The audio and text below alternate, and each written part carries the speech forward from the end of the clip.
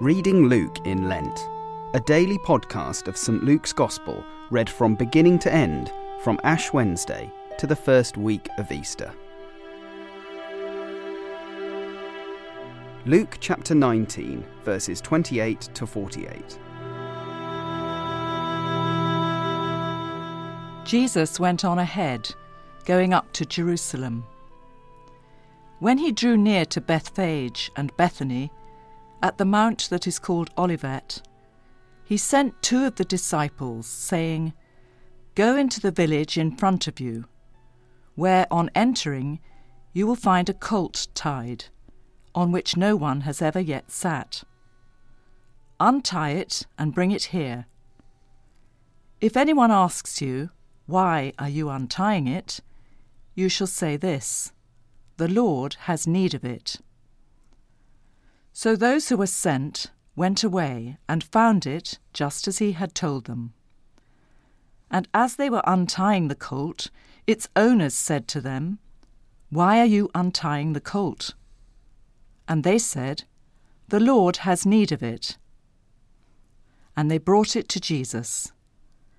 And throwing their cloaks on the colt, they set Jesus on it. And as he rode along, they spread their cloaks on the road. As he was drawing near, already on the way down the Mount of Olives, the whole multitude of his disciples began to rejoice and praise God with a loud voice for all the mighty works that they had seen, saying, "Blessed is the King who comes in the name of the Lord, peace in heaven and glory in the highest." And some of the Pharisees in the crowd said to him, "Teacher, rebuke your disciples." He answered, "I tell you, if these were silent, the very stones would cry out." And when he drew near and saw the city, he wept over it, saying, "Would that you, even you, had known on this day the things that make for peace. But now they are hidden from your eyes. For the days will come upon you when your enemies will set up a barricade around you, and surround you, and hem you in on every side, and tear you down to the ground, you and your children within you.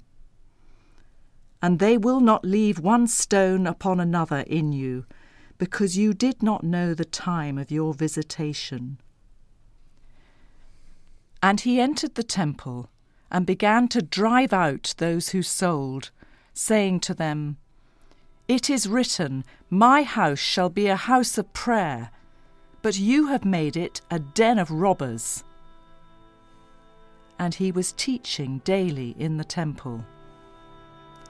The chief priests and the scribes and the principal men of the people were seeking to destroy him, but they did not find anything they could do, for all the people were hanging on his words.